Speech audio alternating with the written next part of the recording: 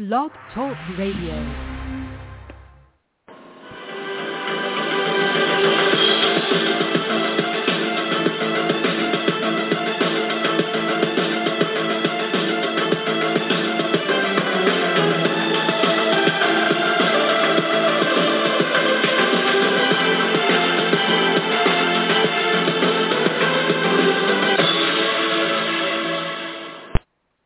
Good evening, everyone, and welcome to the 518th edition of the Feuerstein Fire American Soccer Show. As everyone knows, yesterday afternoon, the announced retirement of U.S. Women's National Team superstar Carli Lloyd has been announced by her as she will leave the sport in its entirety, national team, and she'll be finishing off her NWSL season with New Jersey, New York, Gotham once they are eliminated from either regular season or in playoff contention. Who else to talk about Carli Lloyd is her former collegiate soccer coach at Rutgers University, the former women's head coach of Rutgers, as well as the current radio broadcaster of New York City FC. Glenn Crooks joins me. Glenn, I'm going to ask you personally right off the bat, is this a happy as well as a sad day for you to see not only a fantastic player that you managed in the collegiate ranks retiring, but so to speak, I know you're not her father, but what does it mean for you personally through the years you've managed her, watched her grow up in a women's national team jersey, and then, of course, playing over in England and playing in the NWSL as a club player? Yeah, no, I think my first thought was when I saw how she's second overall in caps, men or women, in the history of the game. And Christine Lilly, you know, she's got that figure some folks don't think anybody will surpass. I just thought, she's like 45 behind Lilly, something like that, 45 games. So I thought maybe, just maybe, she's thinking, I want that all-time caps lead. But, no, it's a happy day because Brian, her husband, I've known Brian a long time. They were high school sweethearts. So when she was at Rutgers, she and Brian were dating. And it was, now they've got this, I think it's a nice moment for him, too, because he's sacrificed a lot. And she knows that, and she talks about that all the time.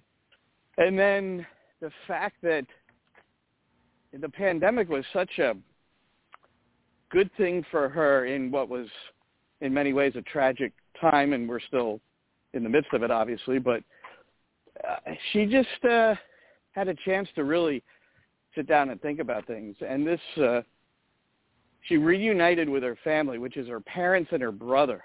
Now, you have to understand, when I recruited her and went down to her house, met her family, and then got to be, pretty close with them. And then along the way, they became estranged. And I don't know the exact nature of that. It was real. They didn't see each other at the holidays, things like that. And they reunited on Thanksgiving 2020. And she's still at her competitive best, and she still has that edge. But I think that was a moment of realization for her that family is pretty vital. And I think that takes us to her and Brian, and let's see if some kids emerge here. I don't know. But, this is, it's the next stage of their lives. And, and for a woman, she's 39. And, I remember my wife was not quite that old when we had our daughter. But, there's the older you get as a woman, the more risk there is involved with the kid. And, so this is a really happy time. And now I'm sure they already kind of know what they want to do next. Brian is a golf professional. He's a club pro. He might be on one of the mini tours or something. So, and Carli plays a little golf. So I did tell her she owes me a round of golf. That's all I'm asking for. That's right. That's all you're asking for, and I don't blame you. As long as you don't hit from the ladies' tee, Glenn, you should be fine. If I know you came on my 500th episode show, which I'm always grateful that you come on my show anyway. Just to reiterate, what made you see her? I mean, obviously, it probably was just one of those rare moments that you probably were gobsmacked about her talents, technical ability. What is it about Carli Lloyd that you enjoy when she is either on or off the ball? Yeah, I thought you were going to ask me, why did I recruit her? When did I see her? So I would like to tell you that story. Well, you can add that too. You can add that too. I don't know.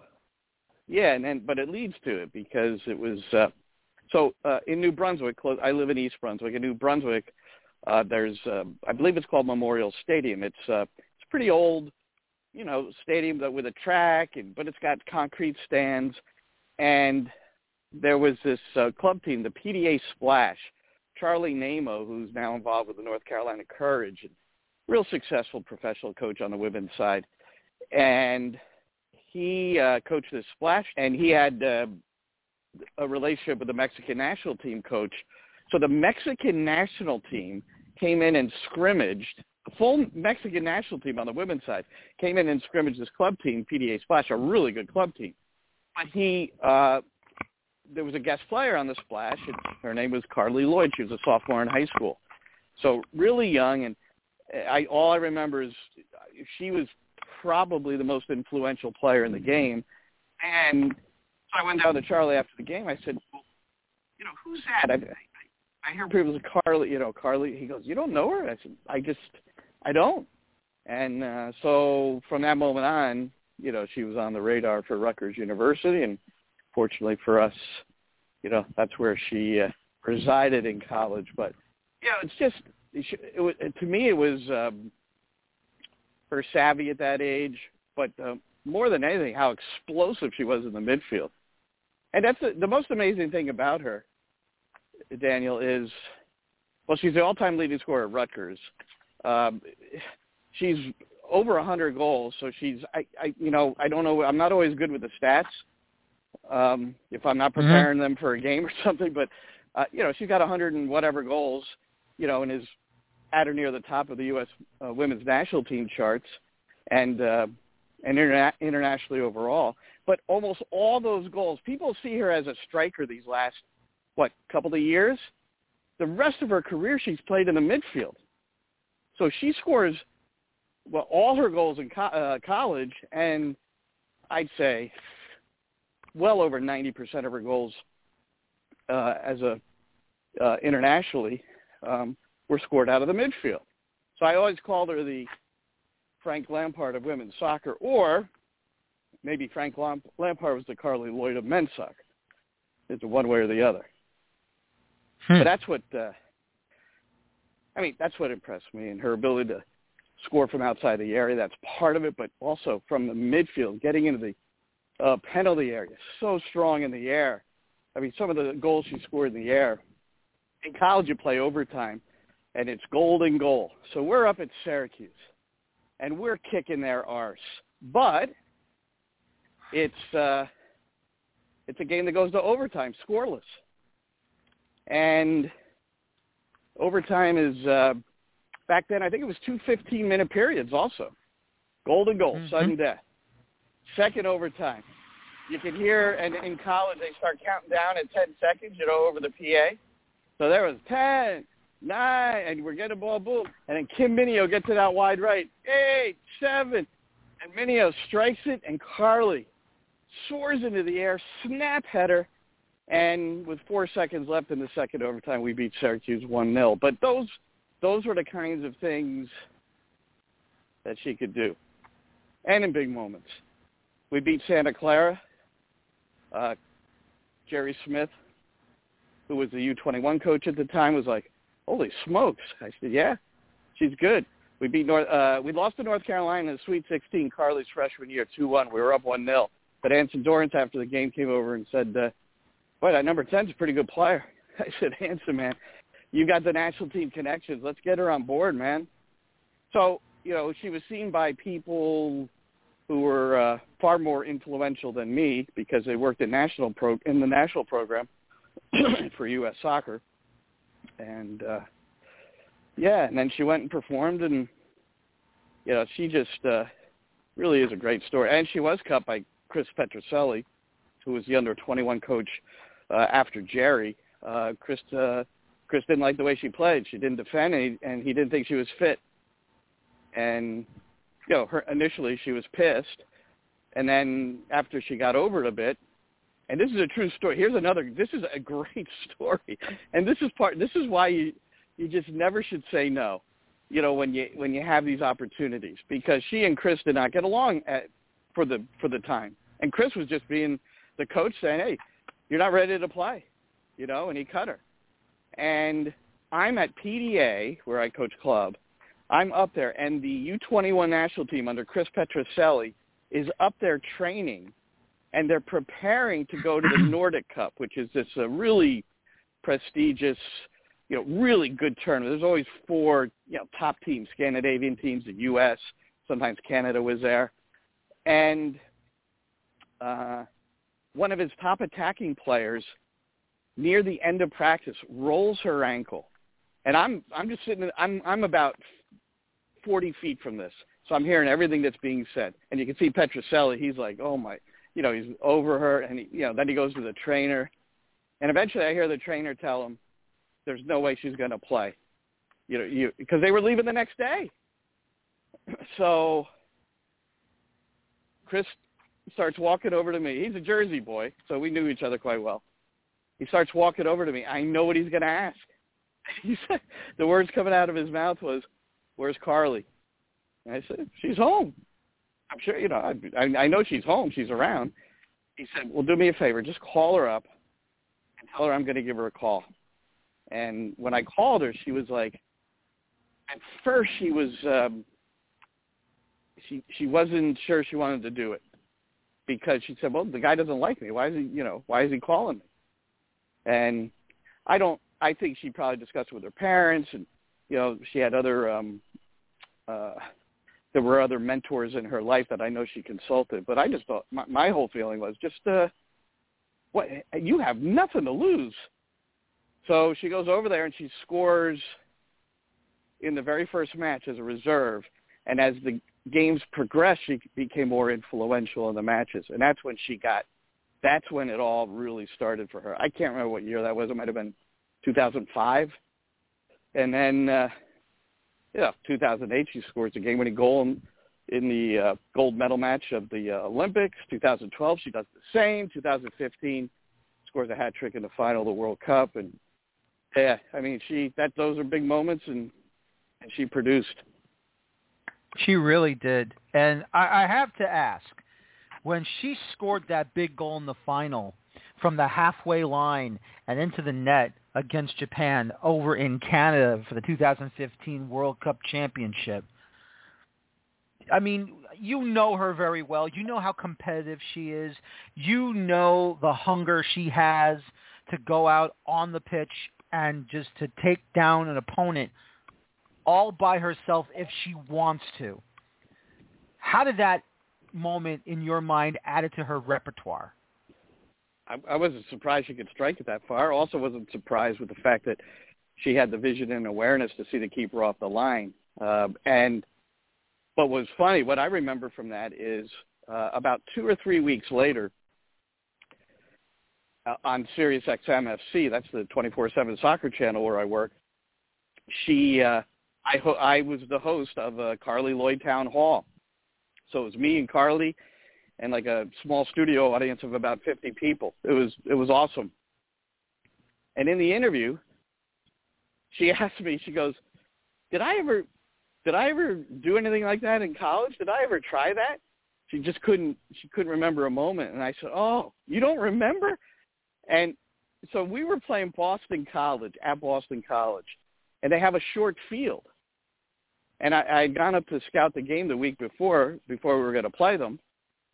And I noticed that their goalkeeper always really far off her line. And I noticed that on kickoffs or any long set pieces, she was standing at the top of the area, at the top of the 18 box.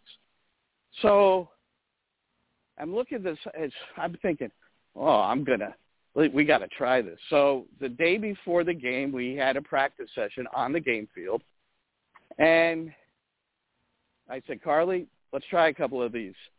And you can't take you can't take a 15-yard run up. They're going to know what's going on. So you're going to have to kind of take your normal stride. Well, she tried 2 or 3 of them and didn't get any of them on target, but she had the distance. I said, stop.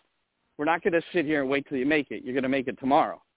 So we win the toss, and usually when you win the toss, you just choose what goal you want to defend. We won the toss, and we said we want the kickoff because I wanted to score, directly because a kickoff is a direct kick.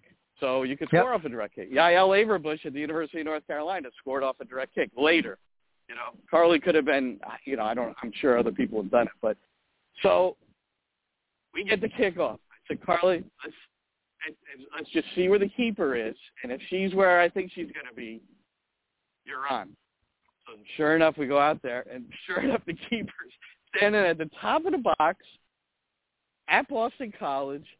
And I'm thinking, oh, my gosh, just get this on frame because she's going to easily reach it. Wide left. She pulled it wide left, and that was it. We didn't get the goal, with just a couple of seconds off the clock. But what was interesting is that she didn't remember that. I said, oh, all right. So that was part of our interview. So, she had that capability. And the best part about her, David Villa scored off of beat Andre Blake at Subaru Park or whatever it was called then in Chester, Pennsylvania.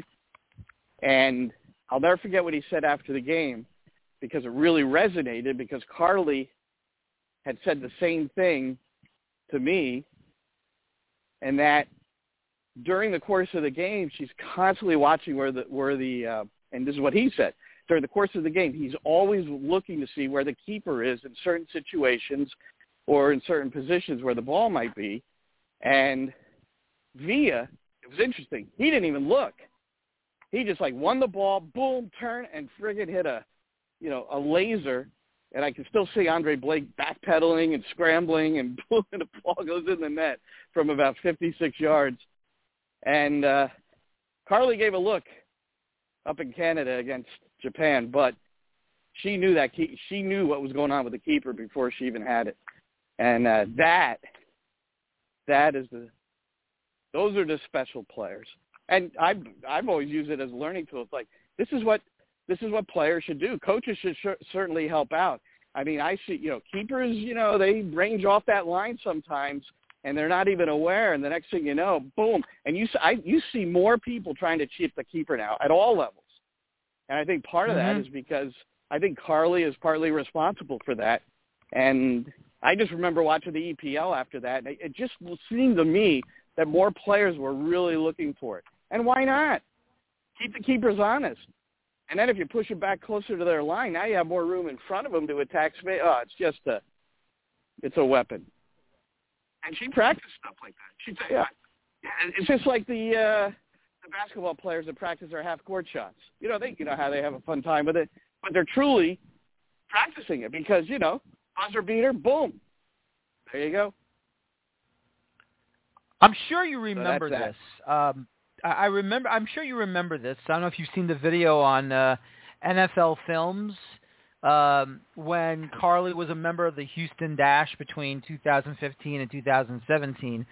She was invited to the NFL's Houston Texans training facility, and she was able to kick field goals with Vincent Wilfork to challenge with him.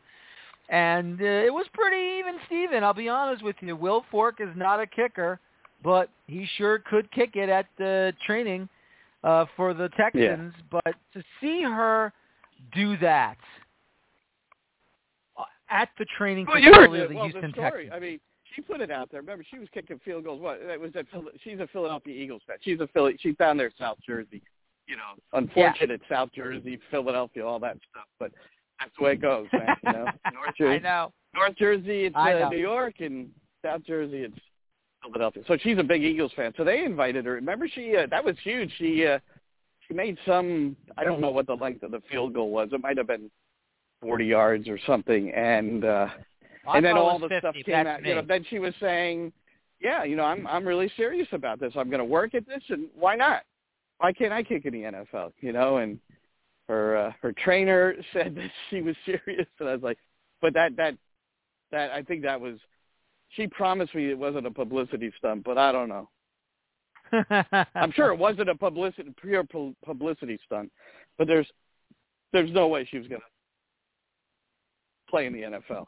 I mean, and I hope that's not come her on, next stage. I'm praying that it's not her next stage. You know, she's talking about the next phase of her life. I just hope it's not, you know, at Eagles training camp. Uh-huh. Well, listen, look, Kathy Ireland played a kicker in Unnecessary Roughness, and she was recruited from the women's soccer team from the college, the fake college. Why not let Carli Lloyd go for it? But I understand what you're saying, though. Yeah, and I missed that movie. Sorry, man. Yeah. No, you're good. It's okay. You should go ahead and get it on Netflix if it's available there. It was a really funny movie. But anyway, you know, to see her performing on so many different teams, Central Jersey Splash, New Brunswick Power, South Jersey Banshees, the New Jersey Wildcats, and then, of course, Chicago Red Stars, part of Sky Blue, and then she went to Atlanta with the Beat, no longer around, of course, Western New York Flash, they're defunct, unfortunately, then, of course, Houston Dash, but the big moment, I think, to see her transferring or going on loan to Manchester City's women's team, how big was that for you to see her get a taste of life in England? I know she only had 6 appearances. She only scored twice, but what do you think that meant to her when she went to England?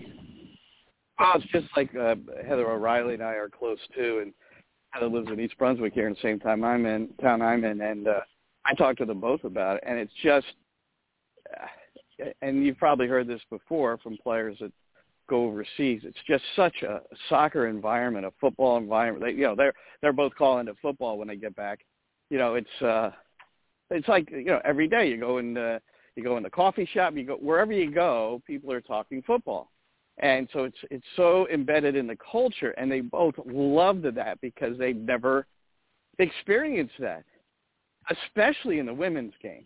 Now, until recently, I talked to Vlatko Adanovsky about this, and, you know, and he says it's better now, but it's still not good enough, and that is women watching the game.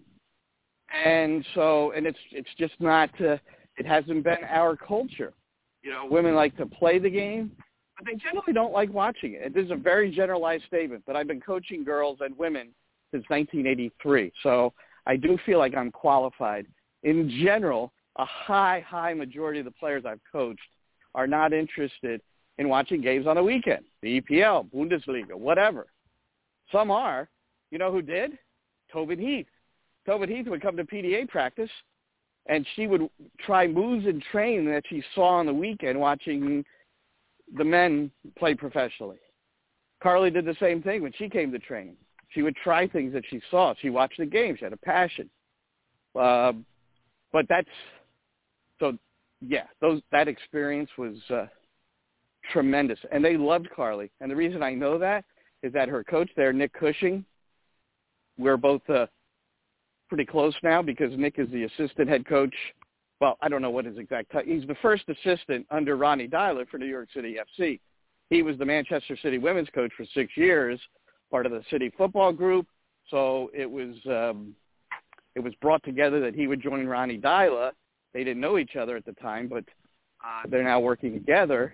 And so I've had a lot of talks with Nick about soccer in general, but also Carli. You know, we kind of we'll text each other or something if something happens with Carli and like the retirement. So it's been and he said she's just because she's such a footballer, you know, she was, you know, perfect for that environment.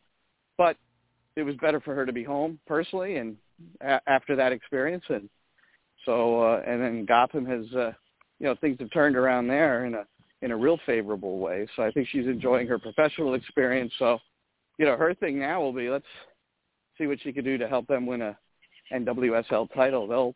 They look like they're good enough to do it. And if she comes back in fit and ready to go and in a good place mentally, which knowing that, every game could be her last for real now, because I think that's the way she's always played anyway. But now it's coming to the fore. So it'll be it's going to be very cool to watch these last few games she plays. It really will be. I'm amazed that she's going to leave the Olympic Games with 10 goals scored and leading all American women those 10 goals, and the amount of medals she has won in the Olympics, bronze, silver, gold, of course. I mean, it's amazing to see the amount of medals and hardware that she has won for her country. I mean, I know there's definitely probably a Mount Rushmore of women's soccer players that you could probably think of right now. Where would you put Carli Lloyd? Somebody put that out. Somebody put it out on Twitter just yesterday. Did you see it? Or it's no, I don't know where it came from. I just saw it. So everybody was going. It's someone of note put it up there. I just can't remember, and I don't even remember if I responded, but I responded in my head. I mean, it's got to be, it has to be Mia Hamm. I think Christine Lilly, just because of who she was and, the ultimate teammate. Michelle Akers, no more Stahl. And number 4 is rough. Is it Carli? Is it Abby Wambach? Is it April Heinrich? The people, you should not forget April Heinrich, an absolute warrior.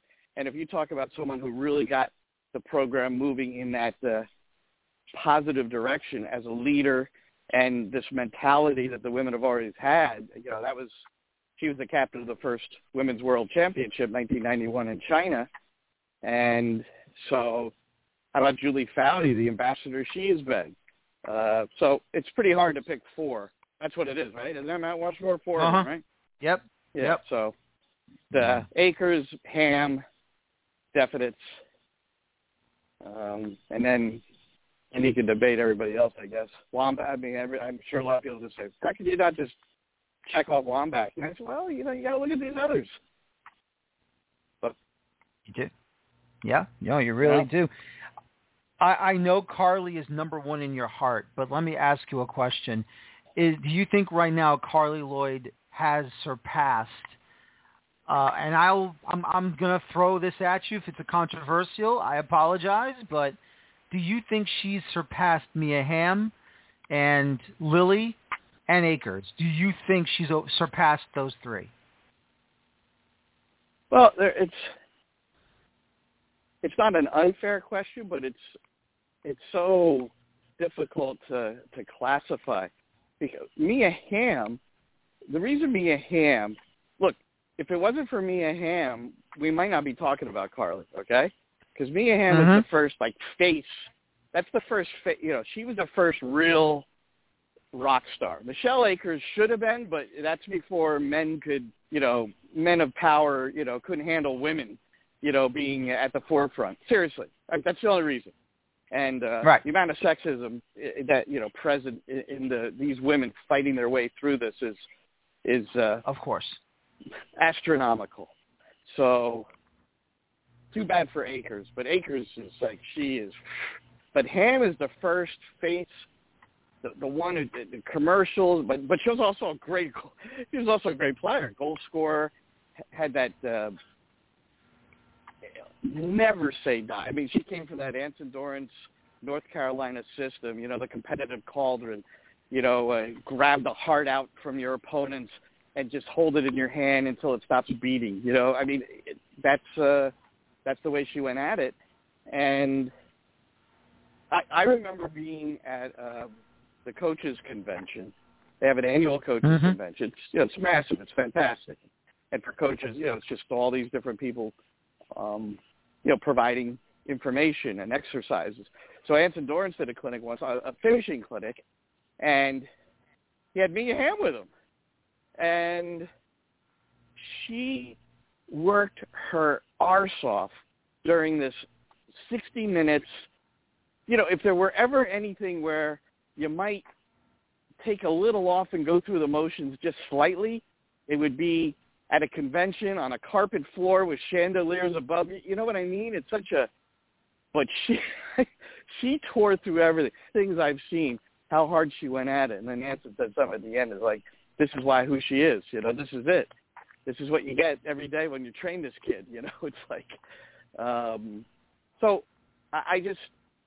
Has she surpassed them? I don't know how to answer that, because I think the people that are most valuable, not just in women's soccer, but in a lot of things that occur in our lives, the people who are most valuable and should be held to the highest esteem are the ones that got it started.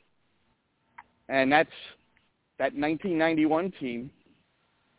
You know, you've heard Julie Foudy talk about flying home on the plane and sitting next to an older couple, and she said, well, we just won the world championship in soccer. And they went, oh, that's nice.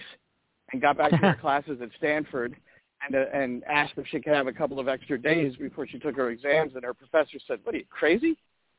And sitting down in her first class and everybody asking, where have you been? And those are the ladies. That's Chastain. That's Foudy. That's Akers. That's Karen Gabara, who's the coach at Navy and has been for over 25 years. That's Mary Harvey in goal. That team in particular they had a lot of pressure on them. They were the underdog. They were not favored to win the World Cup. And they went in there and played with an attitude and a mentality, high press, and they just ripped apart this tournament until they got to the final, and they were exhausted.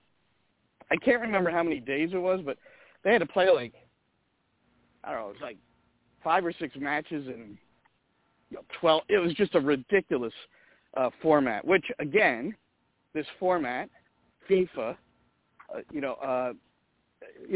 originally they wanted to play with a size 4 ball. They wanted to play 80-minute matches. Michelle Akers was in that meeting, and she got up and I think probably said a few things to people that they would not normally hear from a woman. And so they didn't do that. They played 90 minutes. And they used the size 5 ball, which is a regulation ball. Just crazy, crazy stuff. But that's who you were dealing with. And they win this thing. Not many people heard about it. There was very little live television. Some people saw the replay. It wasn't shown in all over our country. Like, you couldn't watch it in, right. Name all the major cities, and half of them you couldn't watch the game. So it just really, really, and so they persisted. Instead of $10 meal money, they got $10 meal money. That was their per diem, okay? And Anson Dorrance brought his brother along because he was a chef, so they could eat, so they had food. Just all kinds of things. The pioneers, they were the ones that really. So that's, everybody past that, it's hard to say where everybody sits. But and that's why maybe April Heinrich should be on Mount Rushmore. I don't know. Or Akers. I don't know. We'll see. Yeah. No, I agree. And let's not forget the wonderful comment of former FIFA president Sepp Blatter suggesting that the women's soccer players wear hot pants while they're running around performing on the pitch. That was a great idea back then. Stupid idiot.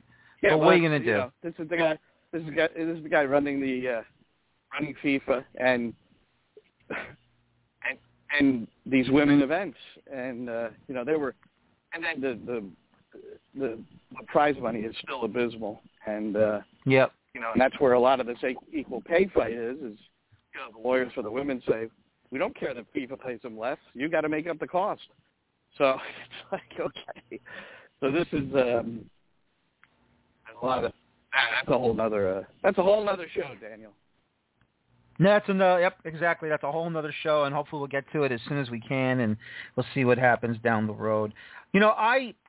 When the Red Bulls, I think was it 2019, I think it was, that Carli Lloyd came over, or when she returned from, or before she went back to Manchester to go on loan with City. She was at Yankee Stadium, of course, visiting the club, NYCFC for the New York Derby. And I remember asking her a question. I asked her, basically, does she feel like when she's done with her career, would she go into coaching? And I've also asked her this question because obviously Becky Hammon, who is a former WNBA player, is an assistant coach with the San Antonio Spurs and Greg Popovich down in Texas. And, yep. We're seeing women getting an opportunity to be on a coaching staff, whether it be in the NBA, the NFL. We haven't seen it. I haven't seen it personally in MLS.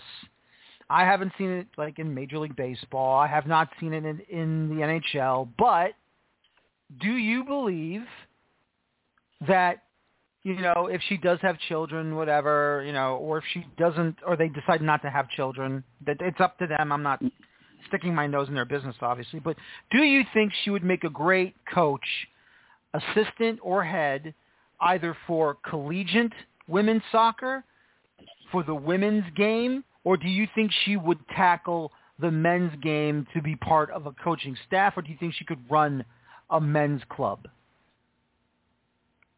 How about neither? I don't think it interests her. I think coaching is not in her. And she runs camps and things. And, I think she's been doing that a long time. And, a lot of that's just in her own community. And I've asked her, about the coaching thing. And, that it was a while ago, but it wasn't that long ago. And she doesn't have any interest in that, Daniel. And what I've told her is I said, well, look, before you just discount it as a possibility, the place where you could really help is U.S. soccer and the national teams. You don't have to be the head coach. Maybe you can be the coach who goes in to run, some finishing sessions or, things like that. So that's where I hope she stays involved because, but I will also say that U.S. soccer, for whatever reason, has been reluctant to bring back, whether reluctant's the right word, but, Brandy Chastain has made a lot of noise on this. Julie Foudy has made a lot of noise on this. Michelle Akers has made a lot of noise on this. That they weren't approached to come in and be part of the program, be part of the coaching program. And for somebody like Chastain, I think she probably has her A license now, which is, there's now a U.S. Soccer Pro license, but A is the next level from that. It was A for so long, and now they have a pro license, which has only been in existence for like 3 or 4 years. So she's serious about it. She works at a club. She's director of a women's club, and so it's been interesting. Like the German Federation, they're all their coaches are former players. But I will say this: U.S. Soccer has offered first the C and now the B license to select members of teams in the or players in the NWSL. I think there's a group of 50. Gosh, I just saw this announcement. So I think it's moving in a better direction, and maybe that means we'll start seeing more former players be involved. I mean, you've got to. If Michelle Akers, Brandy Chastain, and Julie Foudy want to come in and help you out, don't pause. Don't just yes. That's the only thing you say. Yes. And I don't know what happened. And that's when April Heinrichs and Jill Ellis were in charge. They didn't have those guys, and no one ever really knew why. I'm sure there's a story there, but I'm not privy to it. I wish you would. I mean, I like to hear it.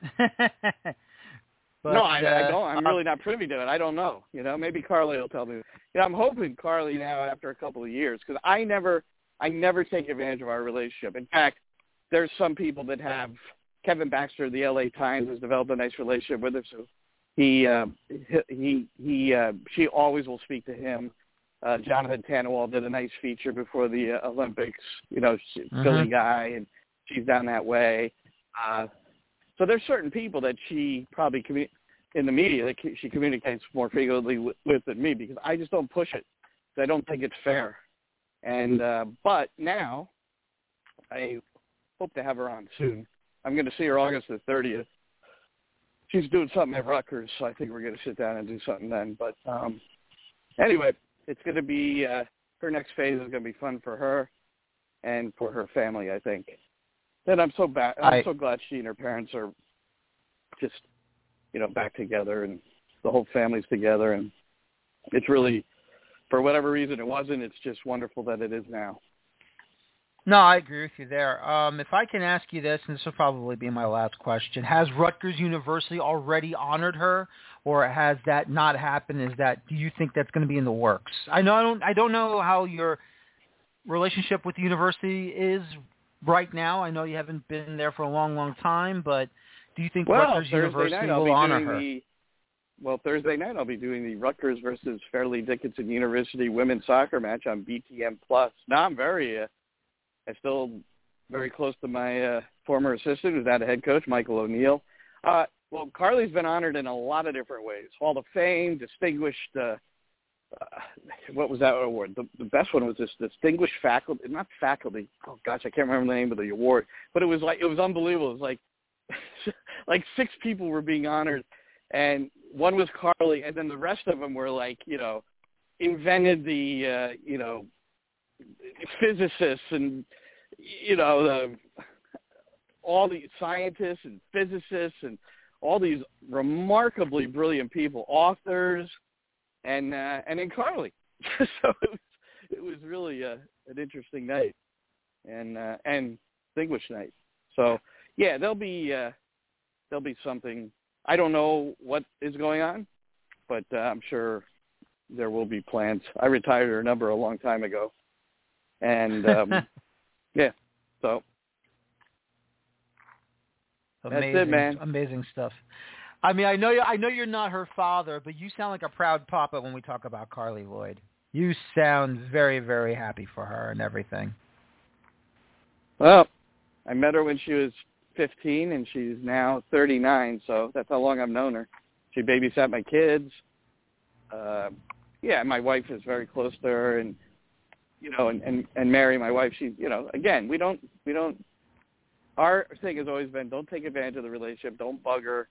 I mean, she's this high-profile figure, so we send a text, or I'll give her a call, and it's perfect, And then when we see each other, and when she sees my family, it's always nice. So, yeah, I'm real happy for her, and like I said, and for her family. So, all good, man. All good.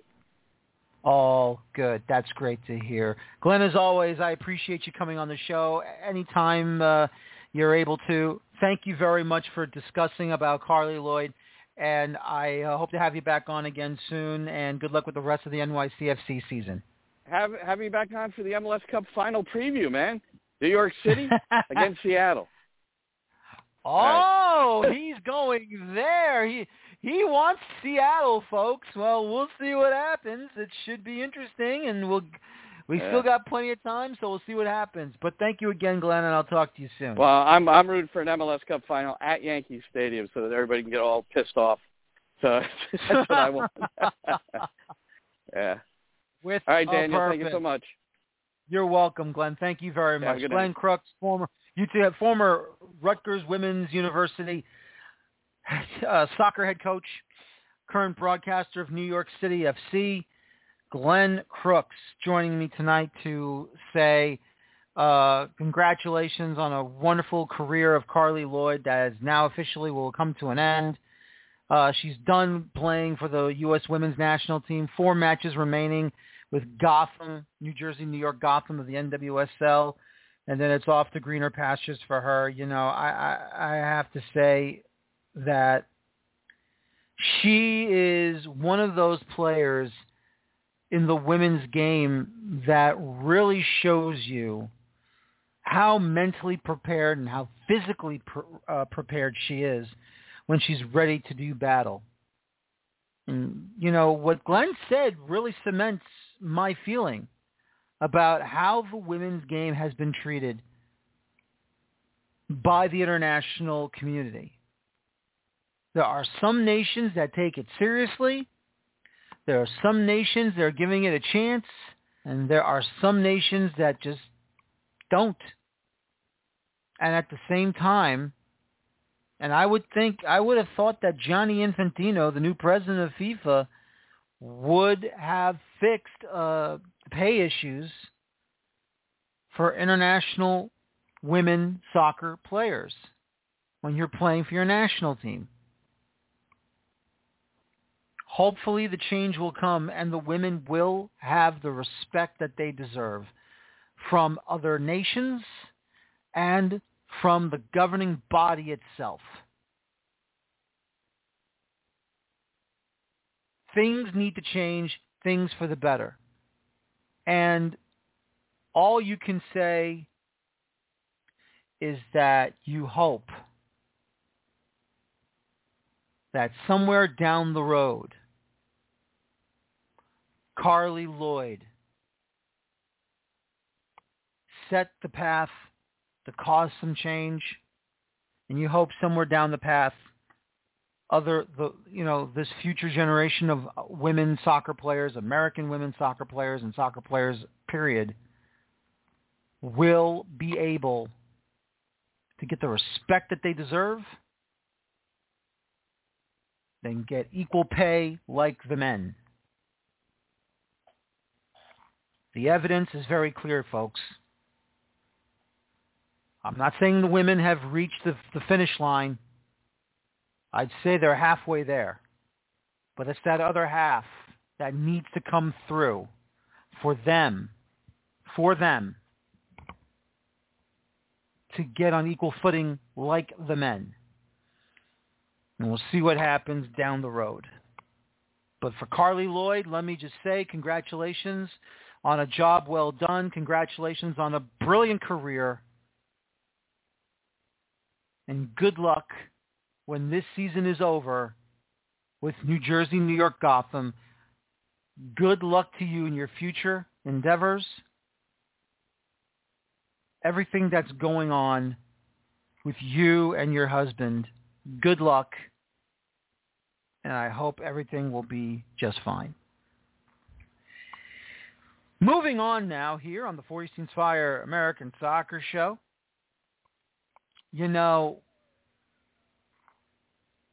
We'll go straight to reviewing the Red Bull match in Montreal at Stade Saputo, Club de Foot Montréal. A 2-1 controversial loss to Montreal due to the fact of a penalty being retaken 3 times. A penalty retaken 3 times. Now, obviously for Red Bull fans, you get the opening goal in first half stoppage time from Patrick Klimala. Patrick Klimala converting the penalty. That made it 1-0 Red Bulls. And in the second half, late in the second half, a goal to level the match at 1. And it looked like it was going to be 1-1. And then we get into second half stoppage time, and that's when the whole thing goes completely bonkers. Amro Tarek sliding down on the grass, on the pitch, on the floor, and then all of a sudden, after he stopped sliding on the floor, a low cross hits him. His arms were out, did not go after the ball with his arms. The ball struck him in the arm, the left arm. Referee Alan Chapman calls a penalty. Okay, it's a penalty. I didn't think it was because that looked more to be ball to hand than hand to ball. But when you're sliding to defend across, okay, it's a penalty. That's fine. It's a penalty.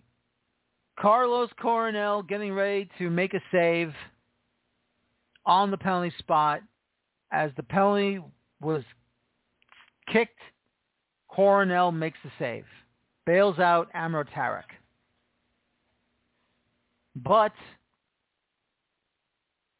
for Coronel,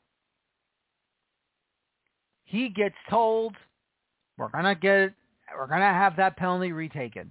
Why? Because Coronel was off his line when the ball was kicked. So you know what? Okay, fine. That's Coronel's fault. That should never have happened. Coronel was not on the line when the ball was kicked.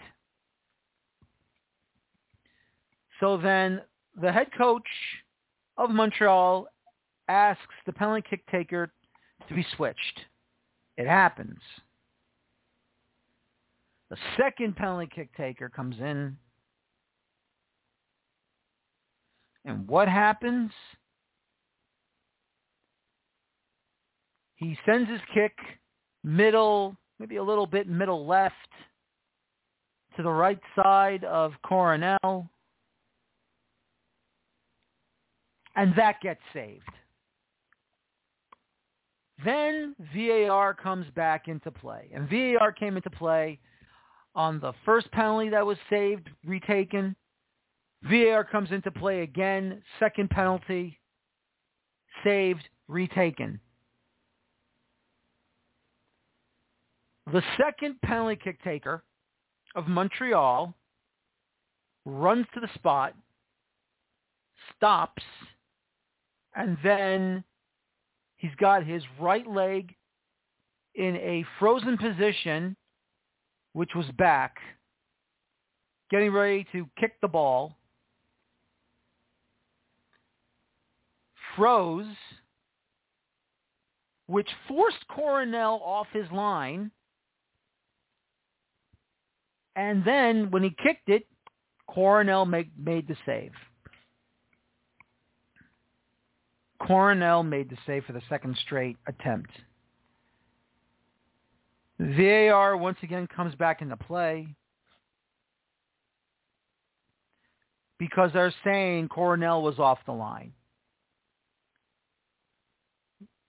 The laws of the game states that the goalkeeper must stay on the line during an attempt for a penalty to be taken, which is true. The keeper can dance on the line and go left to right, right to left at his pleasure. And I understand pen takers can try to deceive the keepers as much as possible, but I mean, as I understand in the laws of the game, if there is a problem during the addressing of the ball, meaning when your plant foot is equal to the ball and you are at the spot and you do that stutter step, keep it frozen for a couple of seconds, and then you unleash, that's illegal.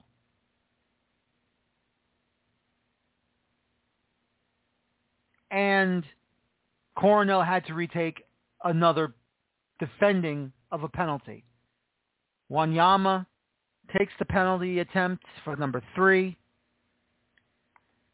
And even though Coronel got his gloves on it, I think it was hit really hard where Coronel sadly deflected the ball off of his hands and into the back of the net to give Montreal the match winner in second half stoppage time to make it 2-1.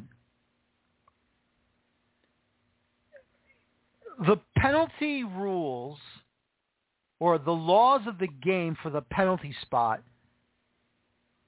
in my opinion, have been absolutely ridiculous. Shep Messing himself on the MSG broadcast said, this is not fair. Why was the second attempt allowed to be retaken when Coronel is expecting the pen taker to take the shot that forced him off his line? He didn't go off his line on his own. He did not edge off the line on the second one. Yet he gets fooled for that. And in my mind, the penalty kick taker or the club that gets the penalty kick to be taken again for a third time, that's it. You drew the goalkeeper off of his goal line.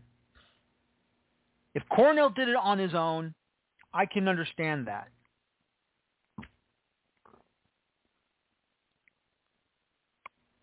If Carlos Coronel walked off the line on his own, jumped off the line on his own before the penalty kick taker addressed the ball, then that's fine. I understand that.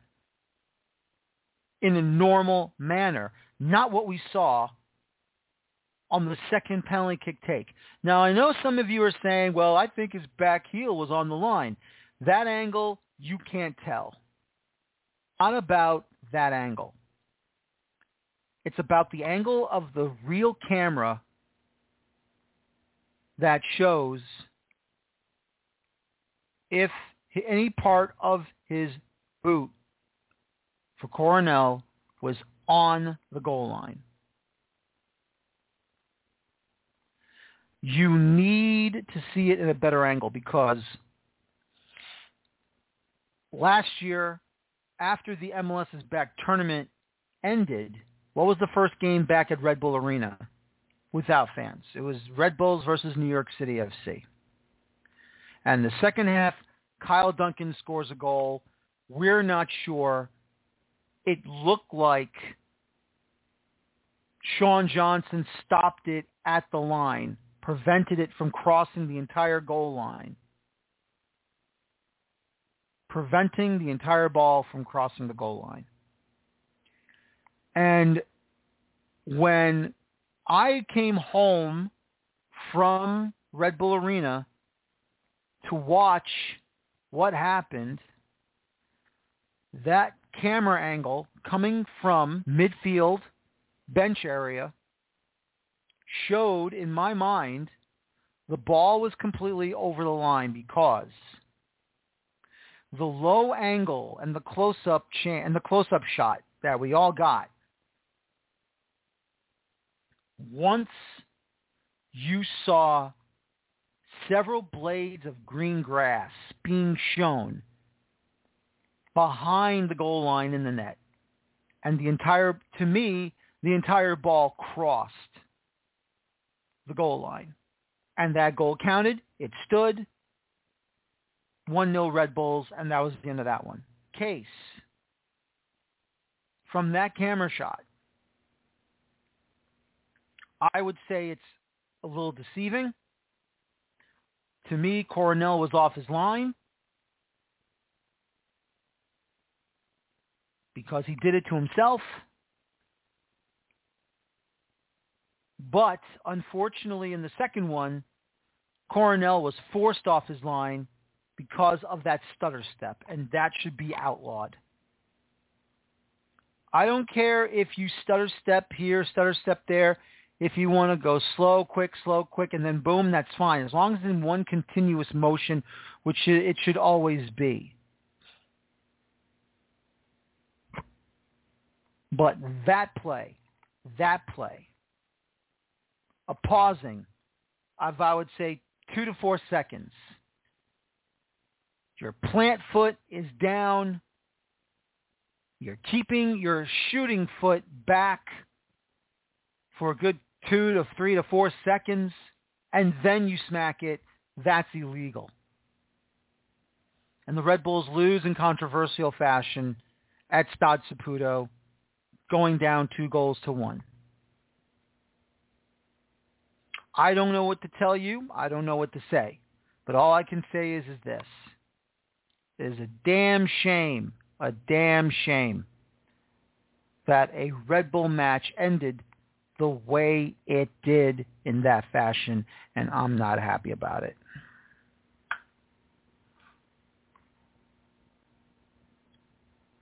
So hopefully, VAR, Pro, they got to change these things. They have to really, really change these rules. And it's not just for me to argue because it's a Red Bull issue. I'm arguing this because I don't want this situation to ever happen again in any match in MLS. Period. And once again, the VAR was a Canadian soccer referee from Quebec province. I understand they're part of Pro Canada soccer referees. That's not my issue. My issue is a Quebec referee as VAR. If any of you have ever seen those documentary shows like on HBO, now NHL Network does it, on the Winter Classic, of course, the year the New York Rangers and the New York Rangers and the Philadelphia Flyers are playing against each other in the Winter Classic down at Citizens Bank Ballpark at the home of the Phillies. Peter Laviolette was the head coach of the Flyers at the time, and every time they go to Montreal, something screwy always happens because one of the referees in Montreal has to be French-speaking or Francophone. I still think it's a cruel way to call them like that. Or someone from Quebec province to be the referee in one of the games. You got to have a referee who speaks French, and that's fine. He's got to speak French. I don't have a problem with it.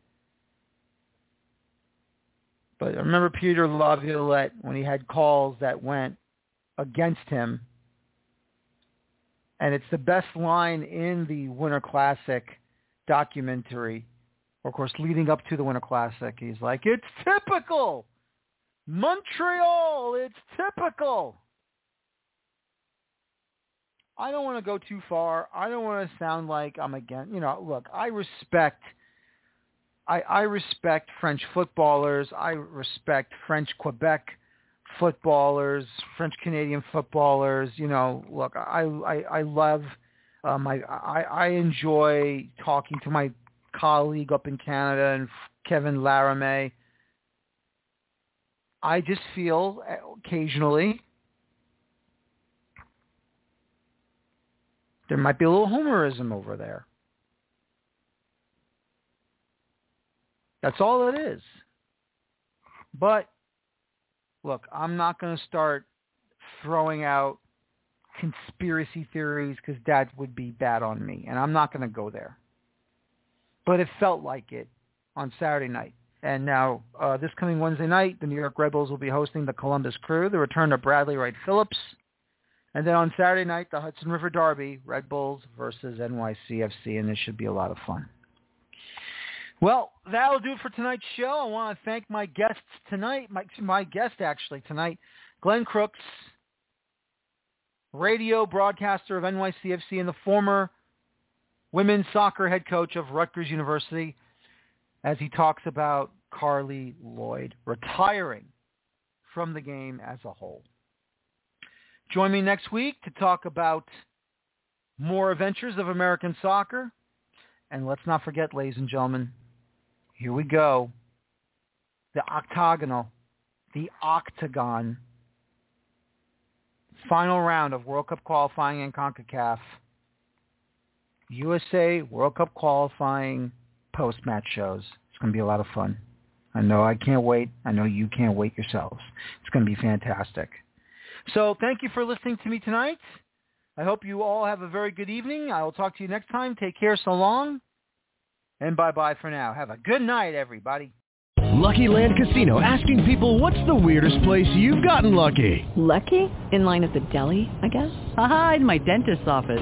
More than once, actually. Do I have to say? Yes, you do. In the car before my kids' PTA meeting. Really? Yes. Excuse me, what's the weirdest place you've gotten lucky? I never win and tell. Well, there you have it. You can get lucky anywhere, playing at LuckyLandSlots.com. Play for free right now. Are you feeling lucky? No purchase necessary. Void where prohibited by law. 18+. Terms and conditions apply. See website for details.